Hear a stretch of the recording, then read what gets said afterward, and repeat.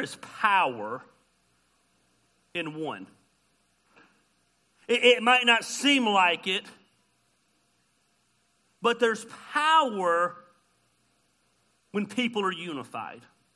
One vision, one purpose, one calling.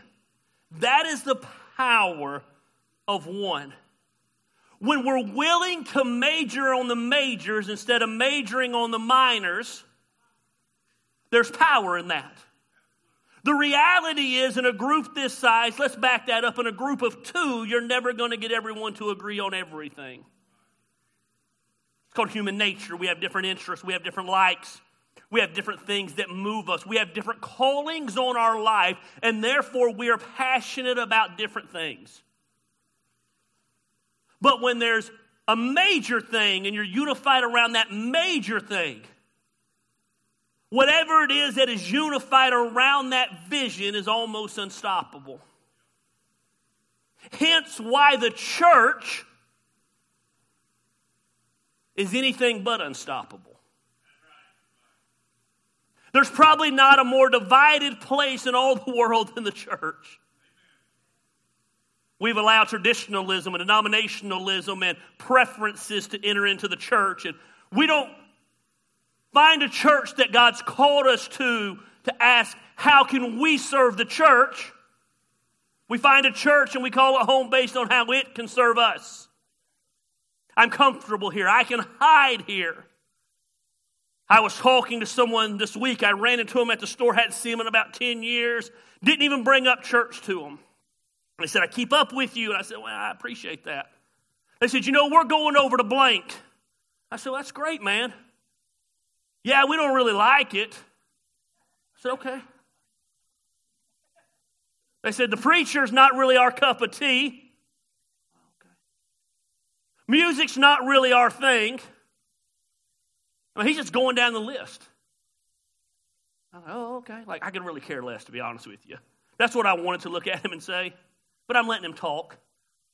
I haven't asked anything. You know how sometimes you just got to shut up and they'll vent to you? They'll just vomit everything out to you? And then he said something, he goes, but I got to be honest with you. He said, it sure is nice to be able to walk in and hide out among the thousands of people. I said, man, well, that's why I would choose a church. I knew you'd understand. He walked away. And it's funny. Goes to a very large church. That, to be honest with you, until he mentioned the church, I probably hadn't thought of this church in 2 to 3 years. Because no one's talking about this church. It's become a comfortable place, and therefore, out of comfort, you can't make a difference. That's not me dogging the church, and if you think you know what church I'm talking about, I can probably guarantee you that you don't.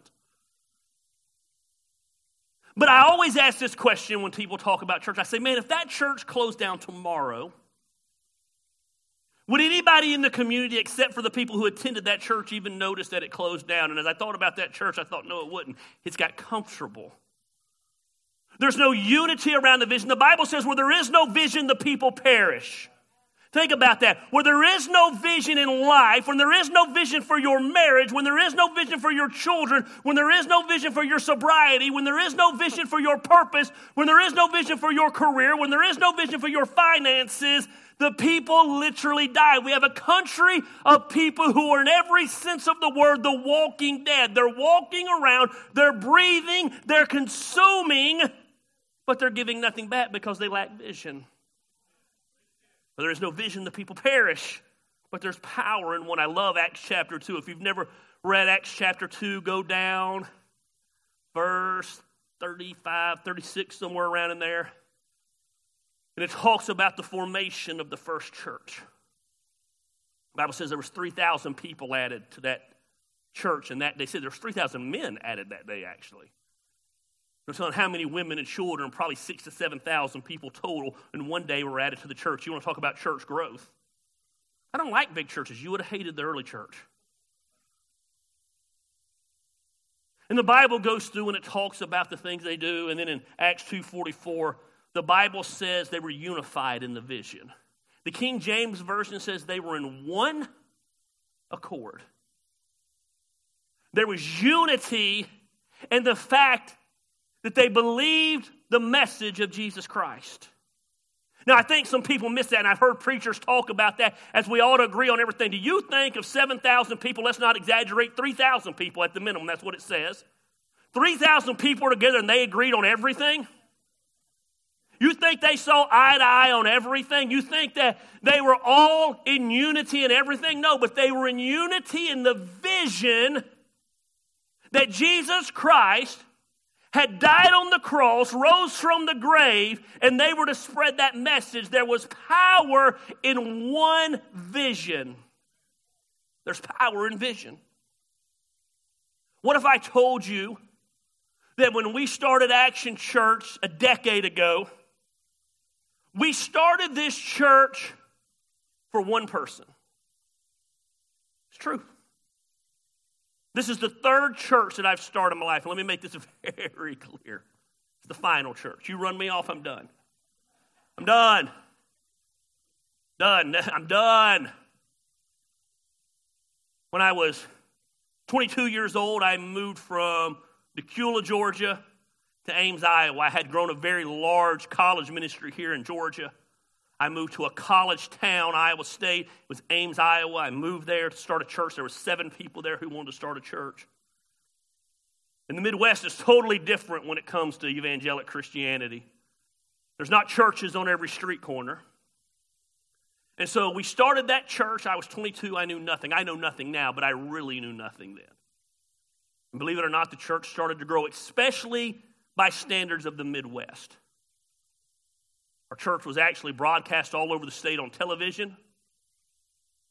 TV preacher Gary. Vision in the Heartland with Gary Lamb. It's horrible. I would give anything to find some of those old videos. We had a huge ministry to underprivileged children. We would run buses on Sunday morning and pick up kids all out in the rural areas. So a lot of poor farmers and a lot of poor day laborers, and we'd bring the kids in. We'd have church, and it was interesting. And I started that church at 22 with the vision to reach thousands of people. I wanted to build my kingdom. And then I moved here 18 years ago. I was 28 years old. And I felt God called me back home, and through praying and different doors opening, I ended up in Canton, Georgia, to start a church. And from day one, we started that church with a vision to be a regional church. One church in multiple locations. That was the vision. And that church grew very quickly in the 4.5, almost 5 years I was there. Right before I lost that church, I think Outreach Magazine named us the 17th fastest growing church in America. It was exploding. We didn't even have a building. At one point, we were running 3 services in the movie theater. We moved out of the movie theater into the conference center. The last Easter there, we ran 7 services on Easter weekend to hold all the people. It grew very quickly. When we started Action Church, there was no big vision to reach thousands of people. When we started Action Church, there was no vision to be a regional church with multiple locations. I was burnt out on the business of church. We started it with a much different vision than we had in the past. I didn't care about thousands of people. I didn't care about hundreds of people. We started this church, make no mistake about it, for one person and one person only. The one person who didn't know Christ. And from day one, that has been the vision of this church. A lot has changed over the decade that this church has existed. People have come, people have gone. We have had high attendance days where we ran out of seats, and we've had low attendance days where we were socially distancing before it was cool. We have had periods in this church where there was $70,000, $80,000 in the bank. The giving was so good. And we had periods like we're in right now where very little money in the bank. It's been the ebb and the flow. We have done outreaches in the past that we no longer do now. We do outreaches now that we didn't do in the past. What I'm saying is things change. But one thing that has not changed is this church still exists for that one person. And the day that changes is the day that I will no longer be the pastor of this church. One vision to reach one person. You've heard me say this. I actually said it a few weeks ago. The last thing Canton needed when we started Action Church was another church. You can't throw a rock in this town without hitting a church. They're everywhere. If by church you meant a place that was more interested in traditions than reaching people, Canton didn't need another one of those. If by church you meant a place where the frozen chosen gather together, instead of reaching those that are far from God, it didn't need another church. If by church you meant it needed a place that was more interested in denominational heritage than reaching those from far from God, it didn't need another church. If by church you meant simply a place that has a family reunion every Sunday because it's one family that makes up the church and they like it that way, then Canton didn't need another church.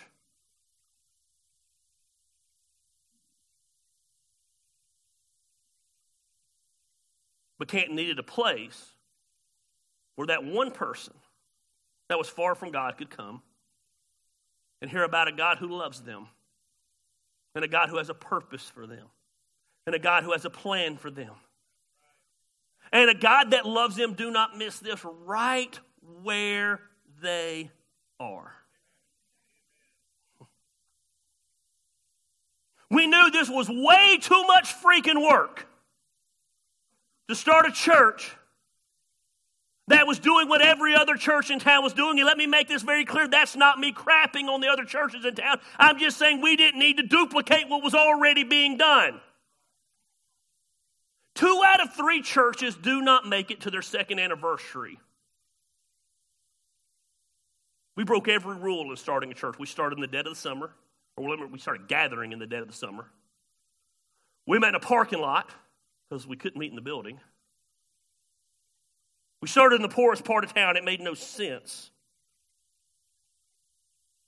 So why put so much work into something that wasn't needed? Well, the reality is, as we scanned the landscape of our city, we saw there was a huge gaping hole for the least of these.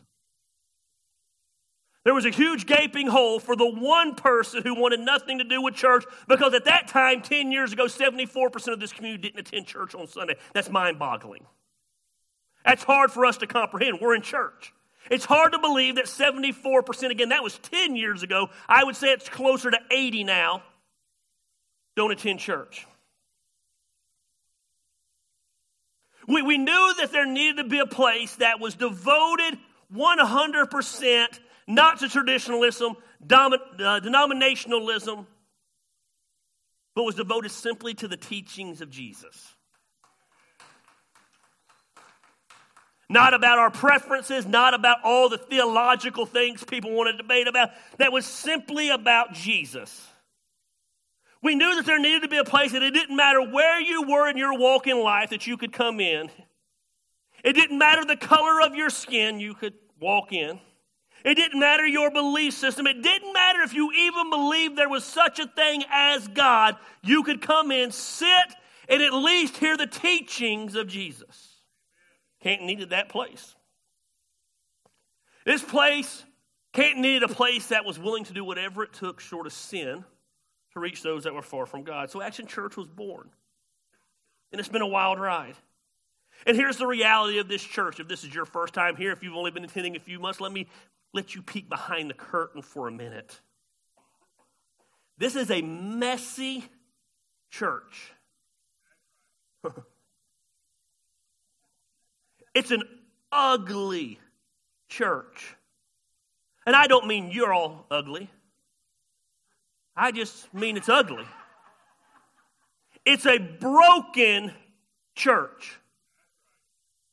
It's a raw church, if you're used to people walking through the doors and putting on fake masks, baby, you are at the wrong place. Every once in a while, I kind of wish you would. It's loud. It's controversial. It's hated. Literally, this church is hated. But the key is it's hated by the right people. It's judged. It's misunderstood. It is not the home of second chances. It's the home of 2,000 chances.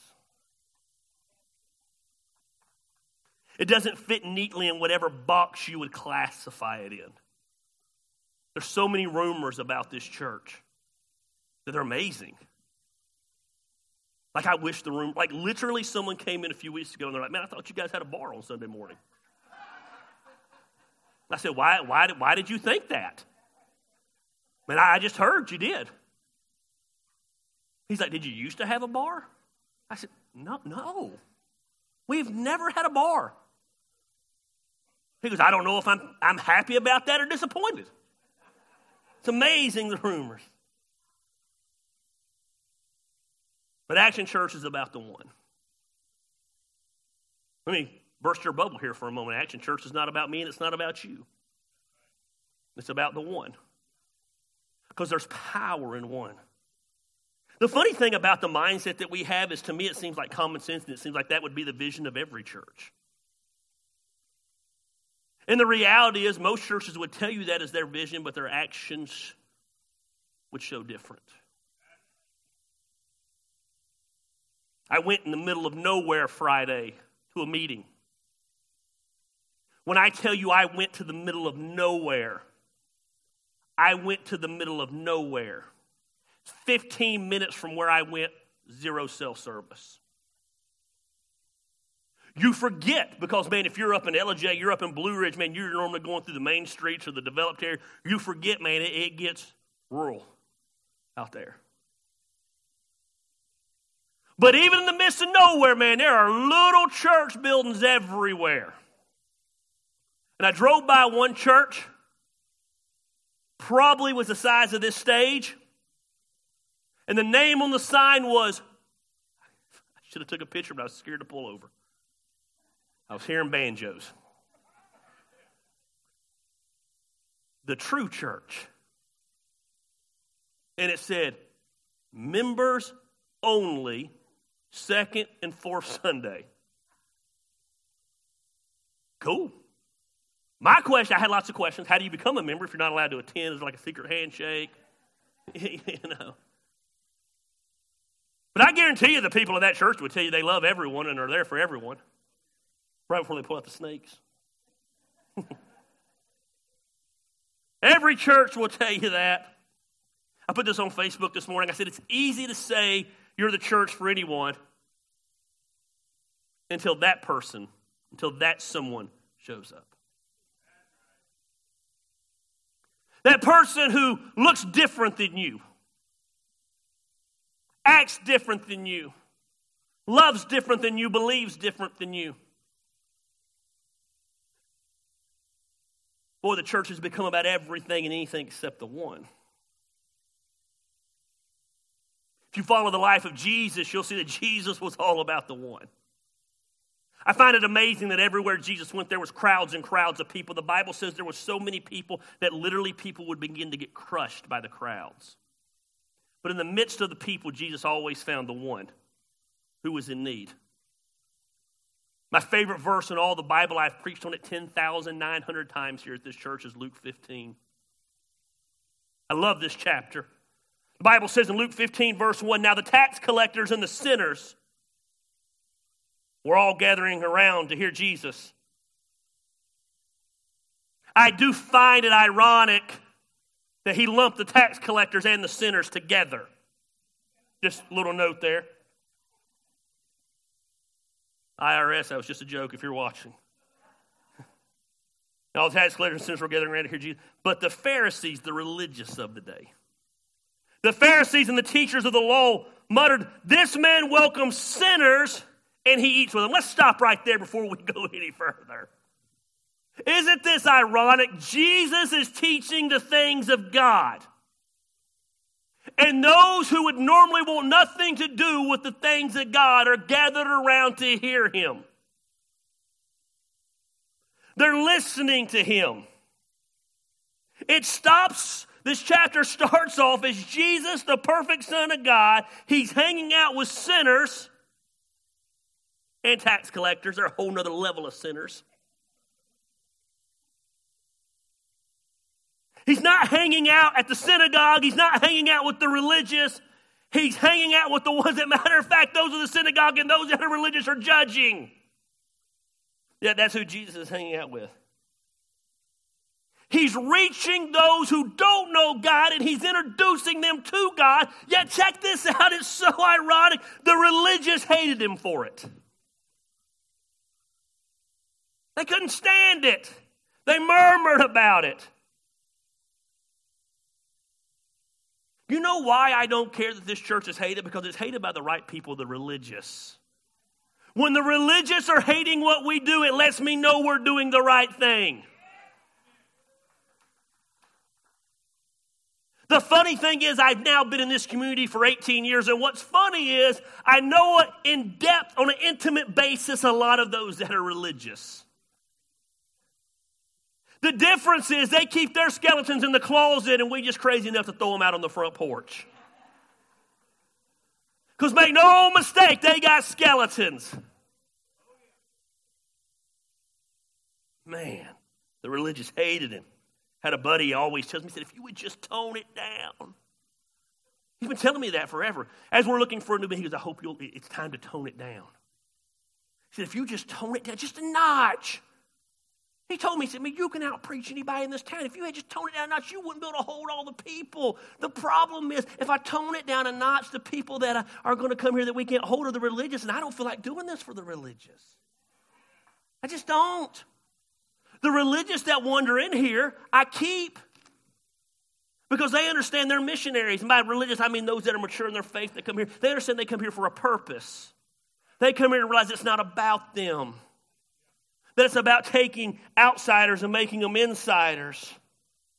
We didn't start this church for the religious. We started for the one person who doesn't know God. I've often said that every church in this community ought to bring me on staff. Because what happens is we bring those that want nothing to do with God in. We're like the lobby of your Christian faith. Mommy prays for them, daddy prays for them, wife prays for them, girlfriend prays for them. They come into church, they meet God, and then suddenly it's not enough that they met God. We're not good enough, and so they wander to another church. Someone said, does that bother you? No. Care. Some sow and some water and some plant. We're the introducers. I'm cool. It's funny, though, they leave and they always wander back. That's what it is. I don't care about that stuff. We never started this church to be the biggest church in town. We started to take those, man, I had something bite me in my ear this morning. It's killing me. I don't want you to think it's weird. I don't know what it was. It was not my wife either. So, if I could lose my balance and fall off the stage. One of the other people just jump up here and keep preaching. The religious hated him. So the religious leaders come on the scene and they're railing on Jesus. And Jesus, being the pimp he is, he just launches into a story. He doesn't even answer them and dignify their mutter. He just starts telling a story. And when Jesus tells a story, you need to listen. But when Jesus tells a story, and before he stops, he goes into a second story that has the same meaning as the first story, you better listen. But when he gets to the second story, before they can talk, he tells a third story, and the third story has the same meaning as the second story, which has the same meaning as the first story. So he's told 3 stories back to back with all the same meaning. You really better listen. Because he's trying to emphasize something. He hangs out with sinners. Look, I mean, Jesus goes into a story, he starts telling a story about a shepherd. He said, man, there was this shepherd and he had 100 sheep. And one of the sheep turns up missing. And he said the shepherd doesn't shrug it off. The shepherd doesn't say, oh, no big deal, I still have 99 sheep. He says, no, he goes out and he leaves the 99. And he looks for the one until he finds it. And the Bible says when he finds it, I'm in pain, I ain't going to lie to you. When he finds it, he comes back and calls all the other sheriffs and says, look what I found. Let's celebrate. And then before he goes into, he says, this lady, man, she had 10 coins. You understand these coins, she wore them around her head. It was her sense of pride in those days. They wore them pre-marriage. And one of the coins falls out of her headwear. And the woman doesn't say, I still have 9 of them, no big. No, the Bible says she lights a light. In the middle of the night, she begins to sweep the floor and begins to look and does whatever she can until she finds the one coin that was lost. And then when she finds the lost coin, she calls all of her friends and says, rejoice with me, I had lost my coin and now I found it. And before the religious he said, there was a father and he had 2 sons. And the one son goes off to a far land and parties and loses everything. His own demise, his own doing, no one to blame but himself. He even reaches the point where he has nothing. He's hanging out with the pigs thinking, man, their slop looks good. He comes to himself, he humbles himself, man, I can go back home and be a servant to my father. And the Bible says he's coming home, the father sees him at a distance. You know why the father saw him at a distance? Because he was looking for him. The father didn't say, man, I still got my one son. I still got the good son. He said, no, I lost my son. And every day the father would get up and wait.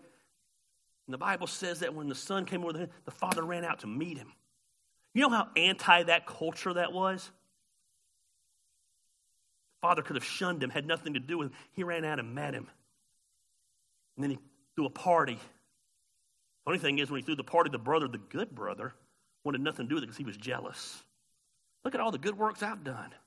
So he goes into these stories, back to back and back and back, and every story something's lost.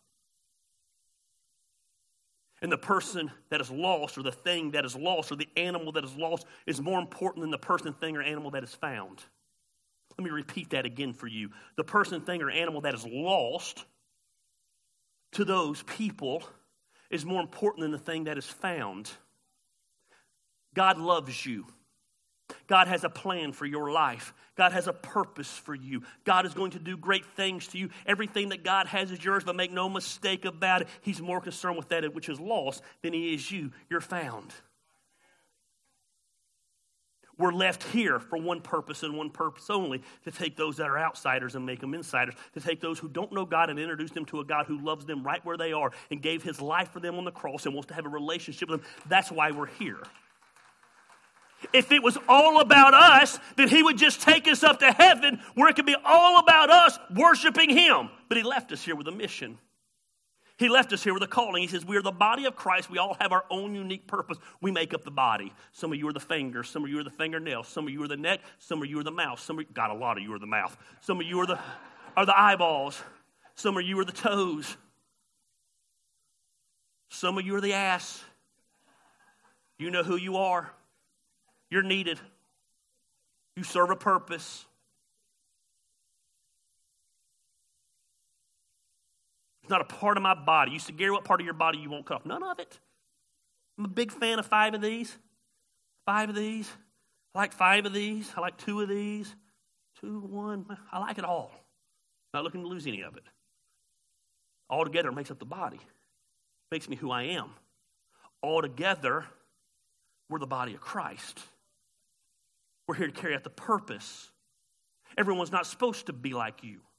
Everyone's not supposed to be like me. Everyone's not supposed to be like the person to the right of you or to the left of you. Everyone's not supposed to be okay. The church has done a good job of trying to make everyone say, this is what's okay and this is what's normal. Let's neuter you down to be clones of each other. And the problem is now we have a bunch of hands and no arms and no feet and no legs and no asses. I really just want to say that word. So, vital. There's a purpose in us. And each of us are more connected to somebody out there, and we're a partnership. We tell people all the time, you do what we can't do.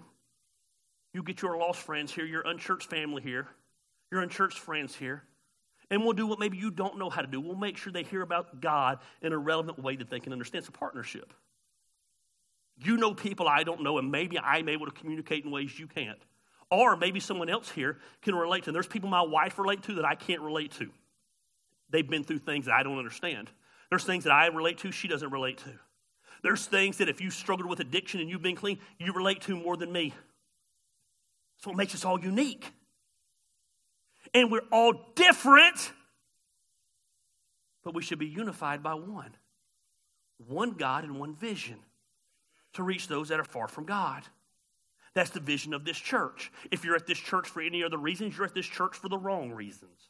If you think this church is going to turn into anything else, you're going to be sadly disappointed and you're going to wander away one day. If you're waiting for this church to get deep, just wish we would get deeper. I tell people all the time, you can't handle elementary stuff. You can't handle love God and love people. How are we going to get deep? When you master love God and love people, we'll talk about getting deep. I want to get in the book of Revelation and break it down. You can't even comprehend giving. How are you going to comprehend the 7 angels? You don't want to get deep. You just don't want to do the basics. You're like me in the gym. I want to be swole. I don't even want to be swole. I just want this gone and this gone. You know what I mean? But I ain't willing to do the foundational things to get to that point. I ain't willing to give up ice cream. I ain't doing it. Candy bars, fried chicken, mashed potatoes. Not doing it. I tried. I was unhappy. That's the way some of you are in faith. You want to get deep. You want to be swole, but you don't want to give up the things. I get it. Man. A couple of lessons in these stories. 3 stories. 3 different things. 1 message. Something of value was missing in every one of them. Something of value. The sheep was valuable. The coin was valuable. The son was valuable. Look what it says. Suppose one of you has 100 sheep and loses one of them. Look at the next story. It says, or suppose a woman has 10 silver coins and loses one. Jesus continued, verse 11. There was a man who had 2 sons. The younger one said to his father, Father, give me all my share of the estate. So he divided his property between them. Not long after that, the younger son got together. All he had, and he set off. In each story, something valuable is missing. In the case of the shepherd, it was a sheep. In the case of the woman, it was the coin. In the case of the father, it was his son. But in their life, something valuable was missing. Can I tell you that when we started Action Church for that which was missing? We started this church for the one person who didn't know God. In a community with a church on every corner, we thought there was something missing. We didn't think we were doing church better than them. We didn't think they were doing church wrong. We just simply said there's got to be a way to reach those 74% of the people because they're looking at the church and they're finding it lacking. We don't think their problem is Jesus. Their problem is not God. The problem is the church and those who attend the church. They see the hypocrisy in the church. They see the fakeness in the church. They see the rules in the church. They see the regulations in the church. They see the conformity in the church. Look like us and act like us and believe like us in every single way. And they want nothing to do with church. What they really see is a bunch of fake people who are going through the same struggles they're going through, but aren't real enough to talk about them.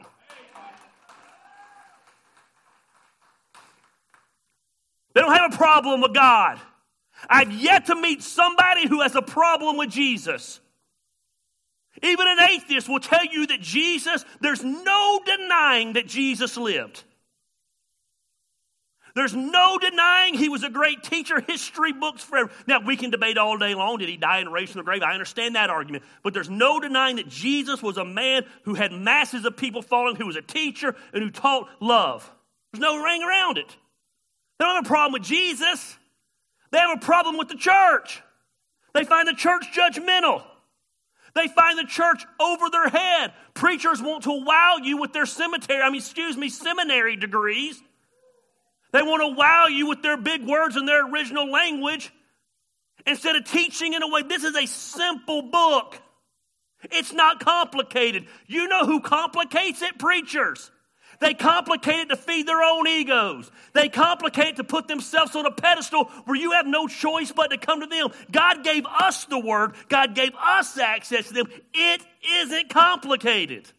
It's easy. We make it hard. They find the church judgmental. They find church to be focused on insiders. They walk through the door, and it's the unfriendliest place they go to. I walk into the bar, hey, Norm. Hey, Cliff. That's for all you older people like me that understand. I've got to the point in life where my illustrations, half the church doesn't understand them. How many of you watched Cheers growing up? How many of you people that are going to make me feel old have never heard of Cheers? Okay, well, that's good. Some hope. I think some of you are lying. Like my daughter on the front row, she has no idea what Cheers is. She's literally a liar.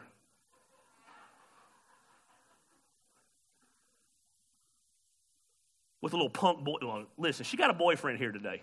And I'm supposed to be on good behavior, so I'm not going to come off the stage and slap him or beat him up or nothing. But if any of y'all wanted to, poor Kitty's going out in the boat with Rick today.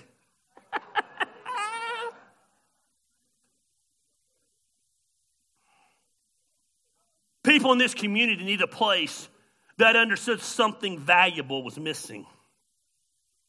And there's nothing more valuable than the soul of a man or a woman. That's why we live. We believe that to be absent from the body is to be present with the Lord. We believe that we're just passing through here. We're smoking what we're selling. We believe there's a place called heaven. We believe because there's a place called heaven, there's a place called hell. And hell wasn't created for us. That's what people miss. How can a loving God say he doesn't? He wasn't created for us. It was created for the devil and his demons. Heaven was created for us. But imperfect things can't go into a perfect place. So a perfect person had to come and pay the price for our imperfections. And he did it. His name was Jesus. It's not complicated. That's easy believism. It's easy to believe. We just don't want to do it. There's nothing more valuable than the soul. We don't do what we do around here. Let me make this clear to you. We don't do what we do around here because we think it's cool. I had a buddy of mine message me last Saturday night, I think. I woke up the next morning and got it on Sunday morning. He said, man, I think your worship leader band is playing at Ice House. He said, man, he's killing it. Next phrase, that's so cool. Now here, it feels the epitome of cool, I guess. We don't got Phil here because he's cool. We got Phil here because he buys into the vision of this church and he sacrificed as much as anybody over the last 10 to 11 years to make this church happen. We don't do what we do because we have nothing better to do. Contrary to popular belief, I'm a busy person.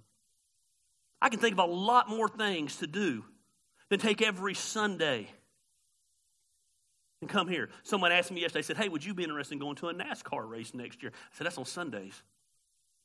Yeah, I said, man, yeah, I'd like to go to that. I've always wanted to go to one. I said, but I got to know some dates because I got it. For me to miss is work.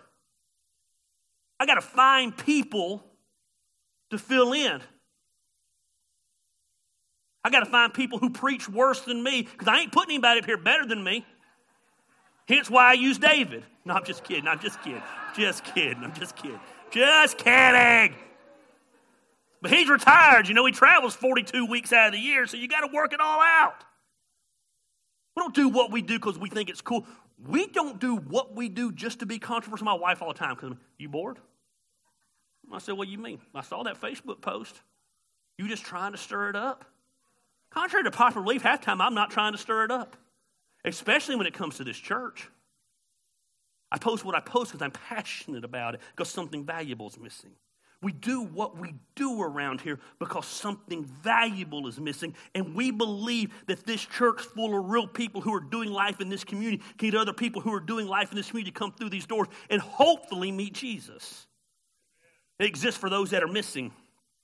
This church doesn't exist for the convinced. I'm thankful for the convinced, but it doesn't exist for the convinced. It's about the unconvinced. It's not for those inside these four walls. We were looking at a building recently.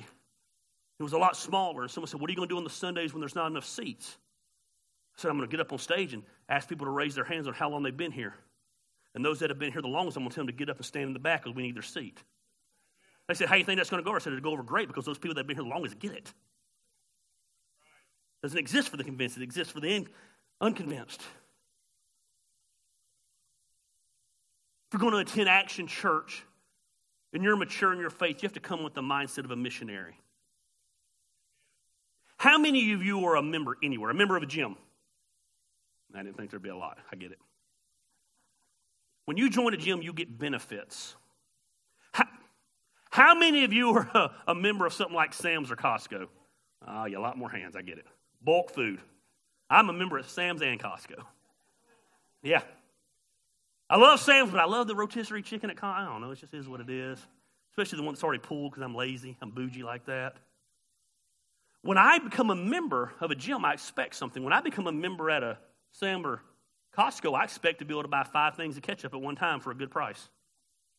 I expect to buy the biggest jar of peanut butter in existence, the same price I'd buy normally. I get benefits as a member. If I'm a member of a golf club, is that called a golf course? I expect to be able to show up and play golf. We don't do membership here, we do partnership.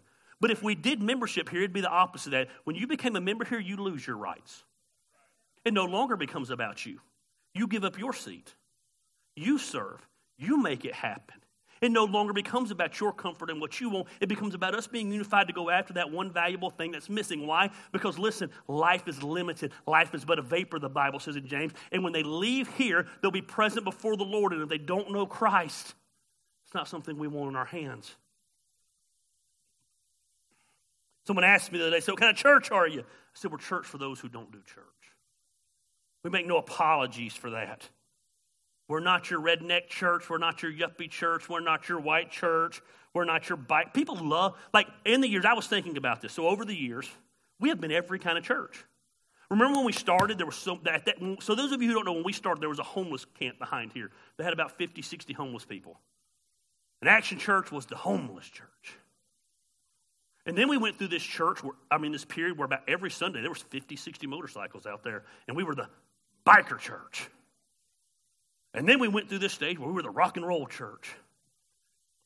And then we were the shelter church. And then we went through this period, for whatever reason, we had a very large population of same-sex couples in our church. And man, we were the gay church.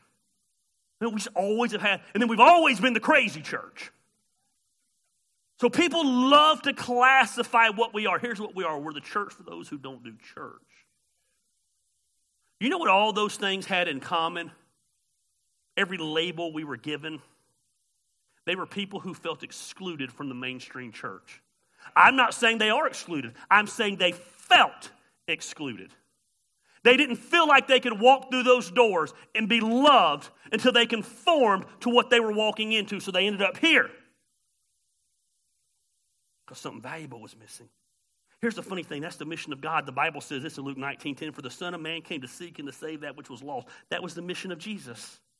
The mission of Jesus was not to raise the dead and perform miracles. And he did all those things. But his mission was to seek and to save that which was lost. That's why we're left here. Something valuable was missing. One God, one vision. The vision is something's missing. Here's the second thing. They did whatever it took to find that which was missing. Suppose one of you has 100 sheep and loses one of them. Does he not leave the 99 in the open country? And he goes after that lost sheep until when? Until he finds it. Someone literally the other day asked me, they said, man, I'm praying for my son. He's off the rails. And they said, how long should I pray? I said, as long as it takes. I know parents have prayed for 20 years, 30 years before that son came back to God. If it was my child, I'd pray every day, every second. How bad do you want it? You pray until you get the answer. He said he went off and he looked for that sheep until he found it. Luke 15:8, suppose one is 10 silver coins and she loses one. He's like, doesn't she? Like he just says it like it's common sense. Doesn't she just light? That's the next verse. Flip it over there, Tanya. There we go, girl.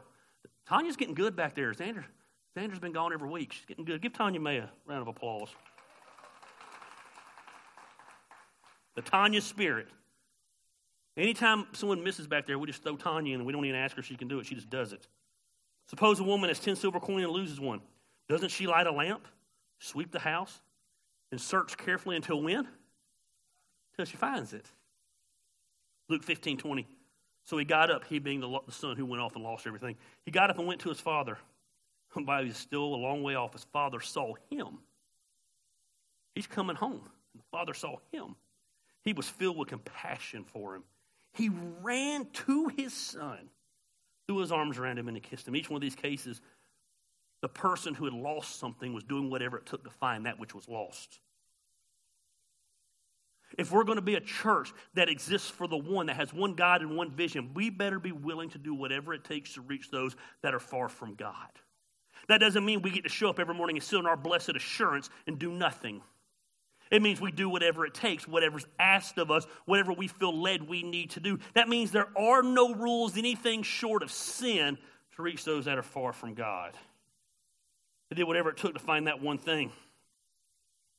We're not interested in the way things have always been.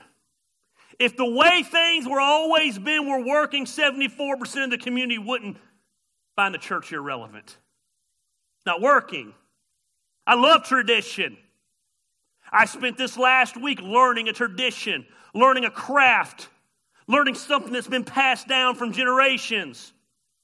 You won't find anybody, surprisingly, who loves the old school way of doing things like I do. But I won't be married to it if it's not effective anymore. Methods change. The message doesn't. The problem with the church is they quit worrying about the message and got consumed with the methods. They thought the methods were inspired. They thought the methods were inerrant. They thought the methods were the only way to do things. No, the message is inspired. Jesus loves everyone. It's inerrant. It's without fail. It's not the methods, it's the message. Ooh, they did whatever it took to find that which was lost. We will not stay in our comfort zone. I don't want to leave this building. Sorry. Want one hand, pin the other, see which one fills up quicker. I don't know what to tell you. I don't want to leave it either. I'm too lazy. It's going to be a lot of work. That's life. We're not going to stay in our comfort zone. Isn't it funny, though, that in the midst of probably losing our building in the next 12 months, people ought to be jumping off the ship and new people just keep coming in every week? Ain't that a reminder that God's in control and we're not? We will not eliminate anything just because people are offended by it or don't like it. If we think it will connect with those who are in the need. Someone asked me, they said, when we move, will we still do this, this, and this? I said, I don't know. Well, why would we stop? I said, I don't know. Depends on what's needed in that area. Wherever God gives us a building in that area. We'll see what the needs are in that area. Someone asked me, they say, how come we don't do the back-to-school thing anymore? We started the back-to-school thing in this community. We used to do the back-to-school carnival every year. Now, every church in town does it. I don't say it in a bad way. I'm glad every church in town does it. But we don't do stuff just to do it. There was no longer a need to do it. We started giving out the meals at Thanksgiving. A couple of years ago, we quit doing it. We didn't do it for 2 years, Mike, because every church in town was doing it. But an amazing thing happened. They saw how much work it was and suddenly quit, so we're back at it. Y'all remember what happened Thanksgiving? We're down here all sitting. It was like a caravan of cars pulling in from churches, just bringing us food. Where do we take this? You lazy SOBs. We'll just leave it here. We'll find the people and give it out. We don't do stuff just to do it. You know why I let that AA meet happen over there every Friday? Every Sunday when I show up and realize they've left the air conditioning on and haven't emptied the trash cans and haven't put up the chairs and I have to fold them up and have to clean up after them. You know why I do it? Because almost 100 kids meet over there. I think it's called Jungle Line, and most of them are young kids. And what a better place to be on Friday night than here. There's a need for it. And then we're done. We don't let them do it on Friday night. They do it on Saturday night. Good. There's a need. As long as there's a need, we'll do it. If there quits being a need, and I don't think there'll ever quit being a need with people with addiction, we'll do it. We'll do whatever it takes short of sinning. I love when people walk in this church for the first time. It literally happened about 5 weeks ago. Someone walked in and said, man, this is like a bar. I said, cool. She's comfortable. What's sad is the bar is more comfortable than the church nowadays. It's been a long time since I got an email from somebody complaining about our music, but I got one about 2 weeks ago from someone watching online. I don't understand why you sing songs off the radio. Well, if you think they're wrong, how'd you know it was off the radio? Well, here's why we do it, because when you hear that song on the radio, you'll remember the message. I'm not a good enough preacher for you to remember my message, but you'll remember the song. What we say yes to and what we say no to is based solely on whether or not we think it reaches those that are far from God. I'm not against big fancy church buildings. God wants to give us one. I'll take it. Doesn't seem to be in the cards right now. But I will say this. Out of the clear blue in the last 2 weeks, I've had 11 pastors message me and say, man, I don't know what, but I feel led. I just want you to know, I've been praying that another church would give you their building. I'm like, well, keep on praying, big dog. Come on. Man, come on.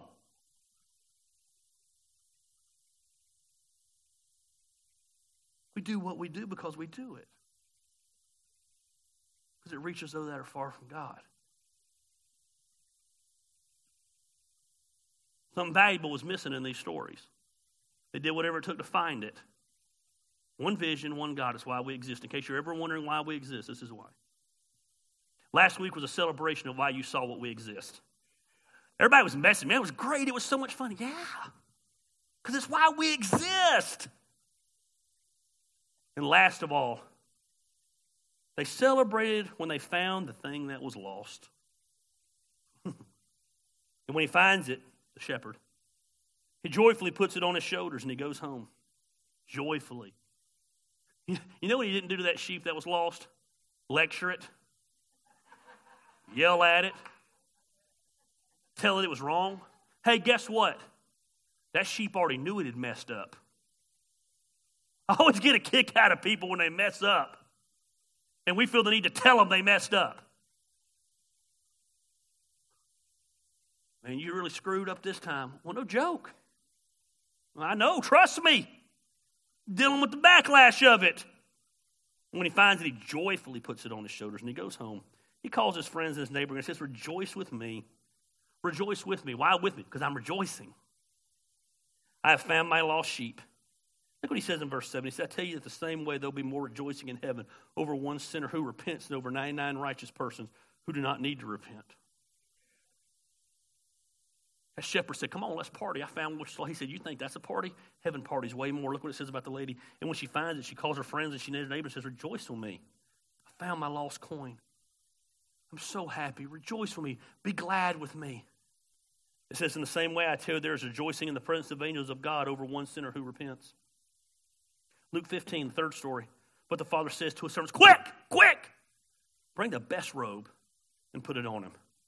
Now remember, this son was in the wrong. He took the inheritance and took off. It said, put the best robe on him.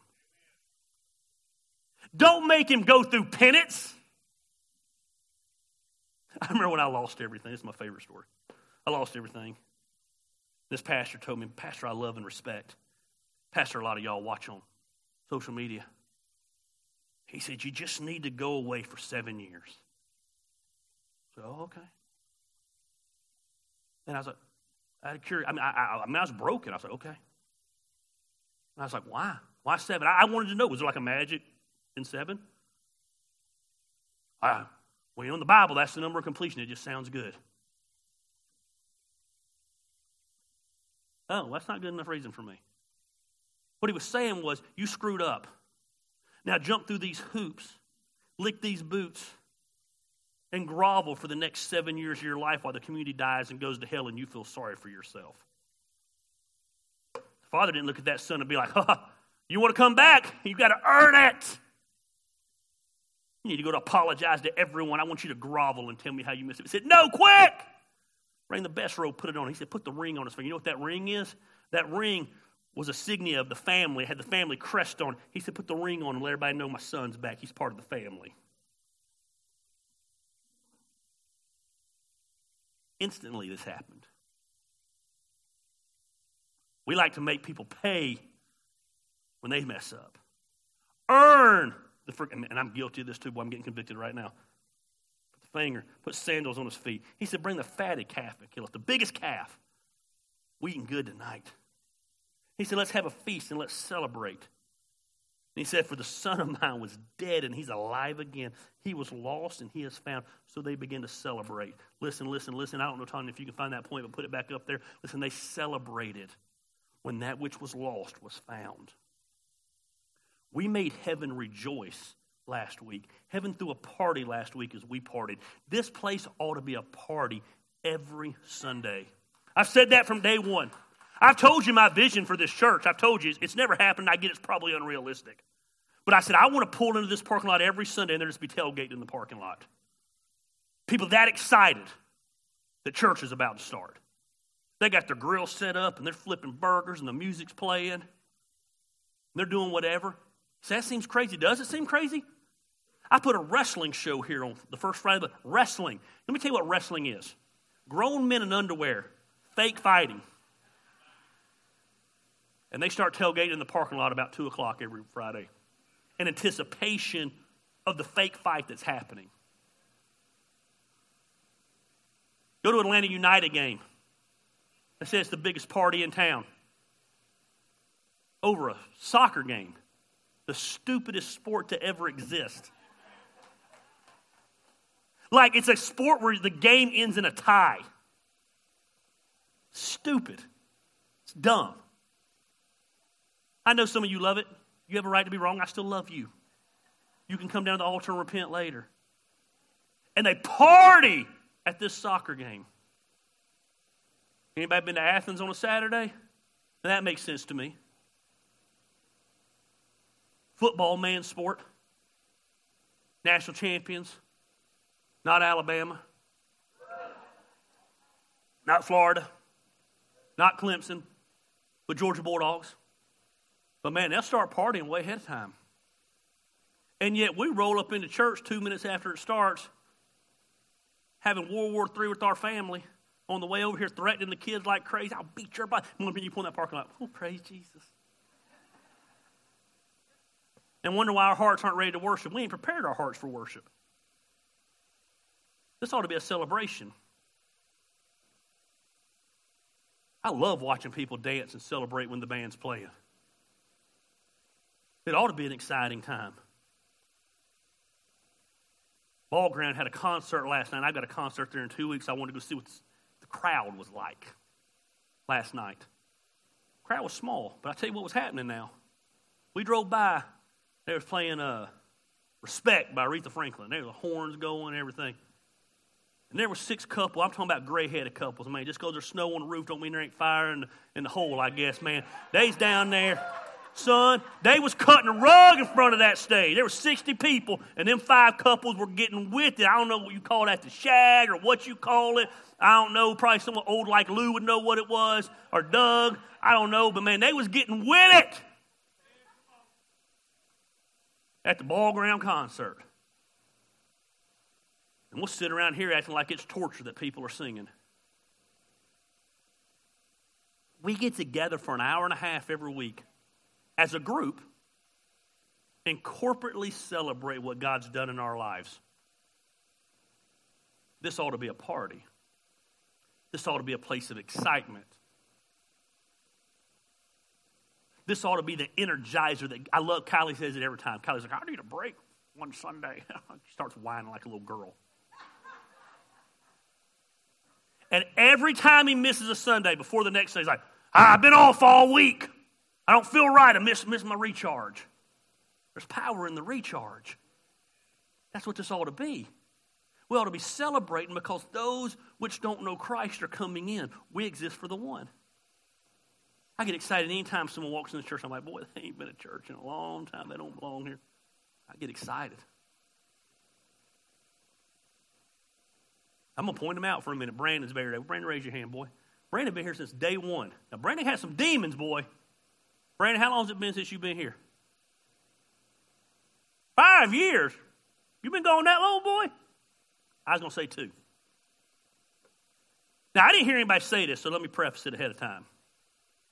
But I know somebody made the comment, Brandon must be sober again. I saw him coming through the parking lot, smiling, and said, "Damn, Brandon's sober again, looking him back at church." Excited for what he's doing.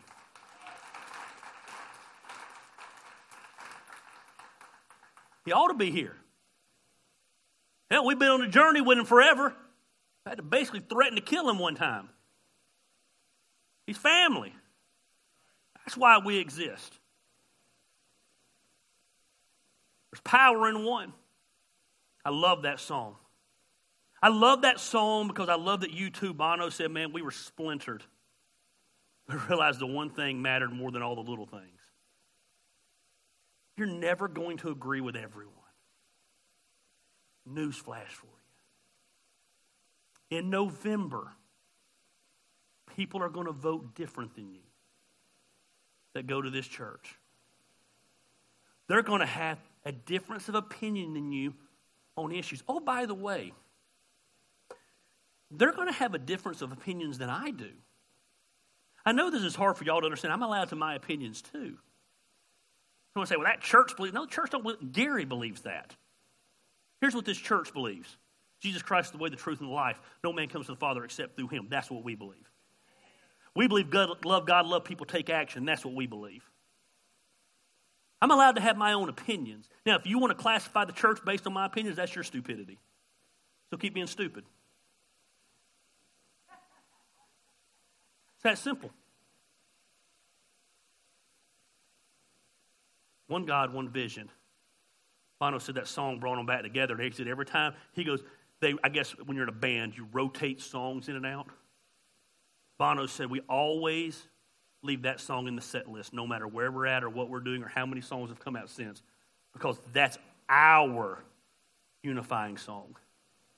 Our unifier is that we exist for those who don't know God. Never forget that. Let's pray.